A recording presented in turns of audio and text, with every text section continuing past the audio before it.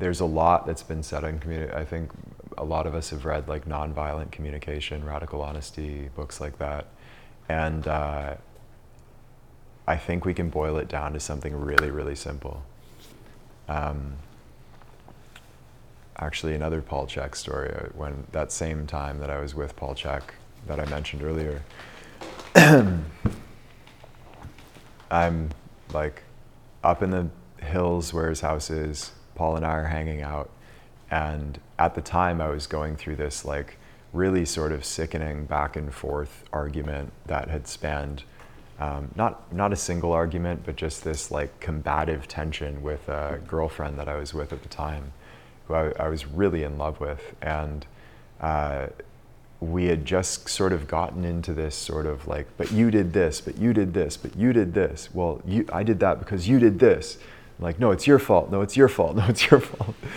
And we just couldn't get out of this cycle. And because we were both so hurt and charged. And like I said, this went on for many months, and it was like killing the relationship.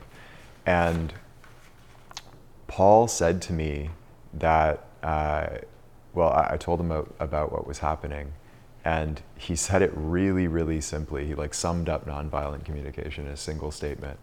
He's like, speak in terms of your own needs, wants, and feelings. Yours, not you did this, but remove you statements entirely and speak in terms of yourself only. And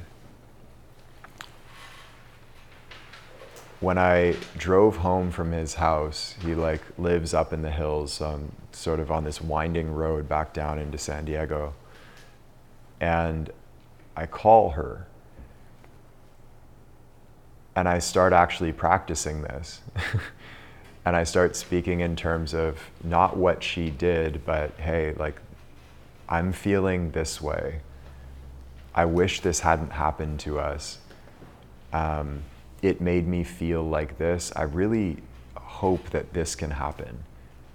And she starts suddenly, she hadn't talked to Paul, she hadn't got the same lesson. She starts communicating back to me the same way.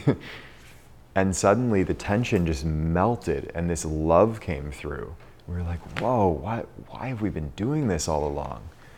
It was like two shields had been clanging together, and Paul just like came in and like grabbed them. Hey guys, like here you go. Put these aside, now talk. And it resolved everything.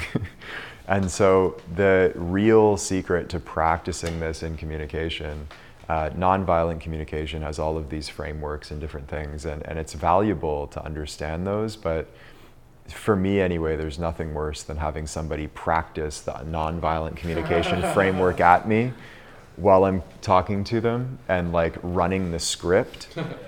You know, there's nothing worse than that. So the rule is, number one, you got to be smooth with it, or smooth just means normal. Just talk normal, but talk in terms of your own experience. And all of the you statements like, well, you're this. No, but you did that. Just remove all of that and just speak in terms of your own experience, okay? We're gonna practice this, but I'll give a couple more little sort of nuances.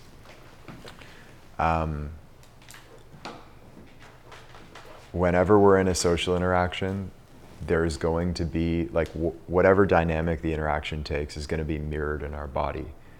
There's a somatic sort of reaction to a conversation, to a person even, and we all have this unconscious somatic patterning as it relates to interactions as well. So you might notice that if you're like walking down the halls in a school or in your office or whatever the case may be, and somebody walks by you, your body reacts to that person largely unconsciously, unless you're being really conscious of it.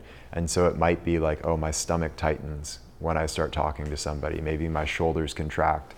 And I would say, like, especially during this exercise, but also for the rest of your life, take note of that. Like, really notice, how is my body doing right now? And that's where we practice like the principles of posture and alignment, relaxation.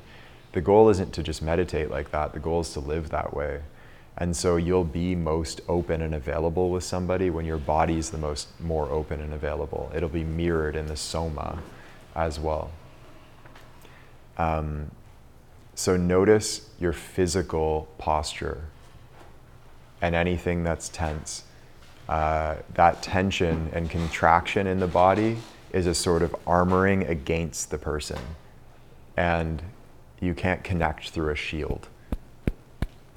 Shield has to be put down. So relax the shielding, and not only soften the body, but soften your words. Soften your words. And this is done by touch. Like, we can probably come up with examples of this, but a lot of people in my experience just talk way too sharp. And I think we're all guilty of this. I'm sure I am too at times. But see what the most gentle way of saying what you want to say could be.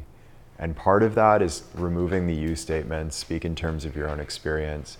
But speaking in terms of your own experience, you could still say, like, well, I'm pissed off and I hate that this happened. Soften your words. And it's sort of, if you're feeding a newborn baby, it's really hard for them to they're impossible really for them to bite through all of this coarse food. So we feed them baby food. It's soft. It goes down easy. Your words are going to go down much easier if you soften them. Okay, so soften the body, soften your words, speak in terms of your own experience. Hey, it's Taylor. I hope you enjoyed today's talk. And if you did, the best thing to do right now while it's fresh in your mind is head over to deepgame.com and join us in our free masterclass, where you'll learn all of the fundamental principles of the part of basketball that's played with the mind. We've had players call this the best hour of basketball learning of their lives, and it's completely free right now. So head over to deepgame.com, join us. Once again, it's totally free, and I will see you there.